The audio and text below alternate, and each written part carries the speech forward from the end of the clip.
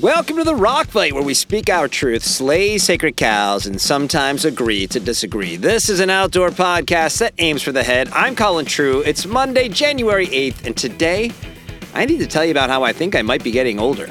How could this have happened? Well, stick around to hear all about it. But first things first, and that first thing is you clicking subscribe.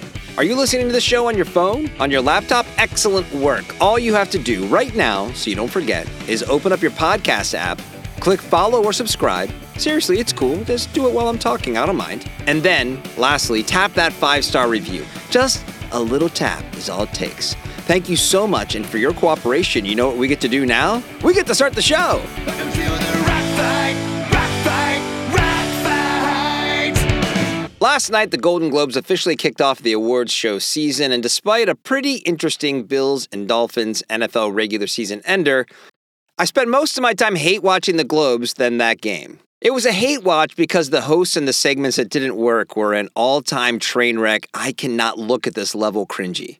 But I also wanted to watch because 4 of my favorite things ever dominated the narrative of the night. And those 4 things are Oppenheimer, Barbie, Succession, and of course, Season 2 of The Bear. And sure, it's not original to lavish praise on those 4 titles. They are all pretty much universally acknowledged as top-tier movie and TV entertainment. But the common thread for me, for all of them, is how each of them uniquely captures humanity and the growth we are all either striving for or running away from. But despite my affinity for those 4 properties, the simplest way I've seen that human experience captured was through the greatest line in the history of cinema. From the greatest movie in the history of cinema, The Shawshank Redemption.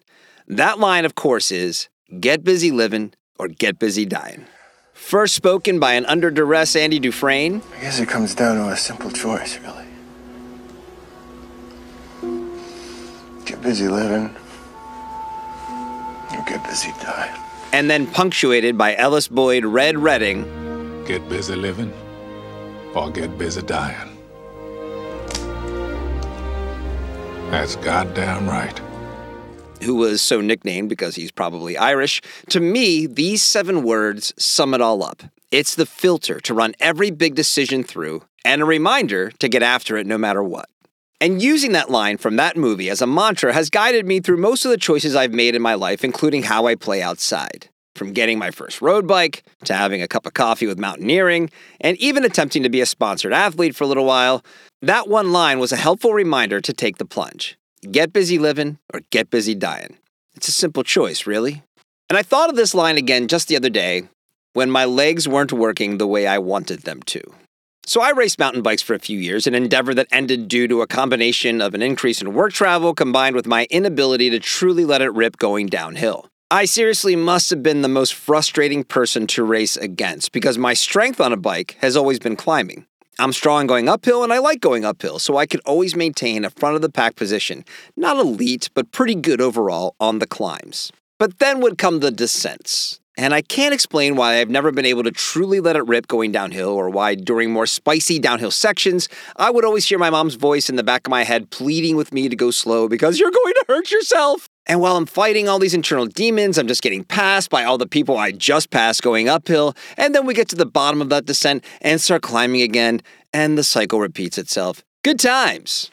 Anyway, through those years of riding bikes really hard in the mountains, I got used to that ability to just be able to hit the gas on a bike and to sit and to climb. And even when I pivoted from bike to trail running and ultramarathon aspirations, whenever I'd go mountain biking, I still felt that gear in my legs. No matter what bike I sat on, if I wanted to turn it up a notch, I could.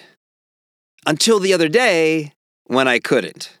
Recently on another podcast, I heard former NBA coach and player and current NBA television analyst Doc Rivers talking about the last few years of his career when he could only bank on 1 game a week to be able to play the way he knew he could. And during other games, he just didn't have it anymore.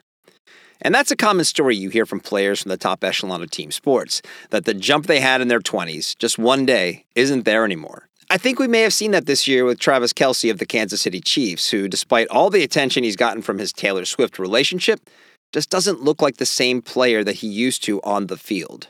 But since I've never done anything remotely close to playing professional basketball or football, I didn't really expect to feel like I could relate to those stories at any point in my life.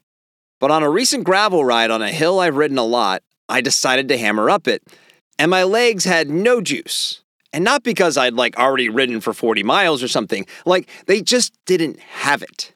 Now look, recently I've started riding a lot more, and maybe a decade plus of running being my primary outlet for fitness and thus keeping me off of the bike has finally come home to roost. And my superpower will return one day as I increase my miles through the winter and spring. Or maybe the reality is I'll turn 49 later this year, and this is something I should just expect to continue from here on out. I don't completely think it's that because anecdotally speaking, a lot of endurance athletes thrive well into their 50s. So I don't think I've lost anything forever. But according to Doc Rivers, he could still tap into his younger self occasionally as his career was winding to a close. So even as I improve my fitness, it is likely that the off days are going to show up a little more consistently. But I still choose to get busy living. I think everyone makes the same mistakes where we let certain activities or interests define us in our younger years to the point where we forget how long life is, and that inevitably we're gonna get bored doing the same stuff over and over again. It's been over 13 years since I last prepped for a bike event and 5 years since I've trained for a running event. Now I'm not that interested in racing anymore. I'm too invested in hairy legs, cotton t-shirts, and baggy bike shorts to go back to an actual sanctioned race. But there is a 50-mile local ride in April that's put on by our local mountain bike association that would require me to get my biking mojo back. And I think it's time to set a goal and go for it like I used to. But guys, I'll admit the getting older thing is kind of freaking me out. I mean, I'm sure there's some scientific explanation for why we don't notice our aging bodies in real time. You know what I mean, right? How we look in the mirror every day and seemingly the person looking back at you, at least to your brain, has looked exactly the same your entire life.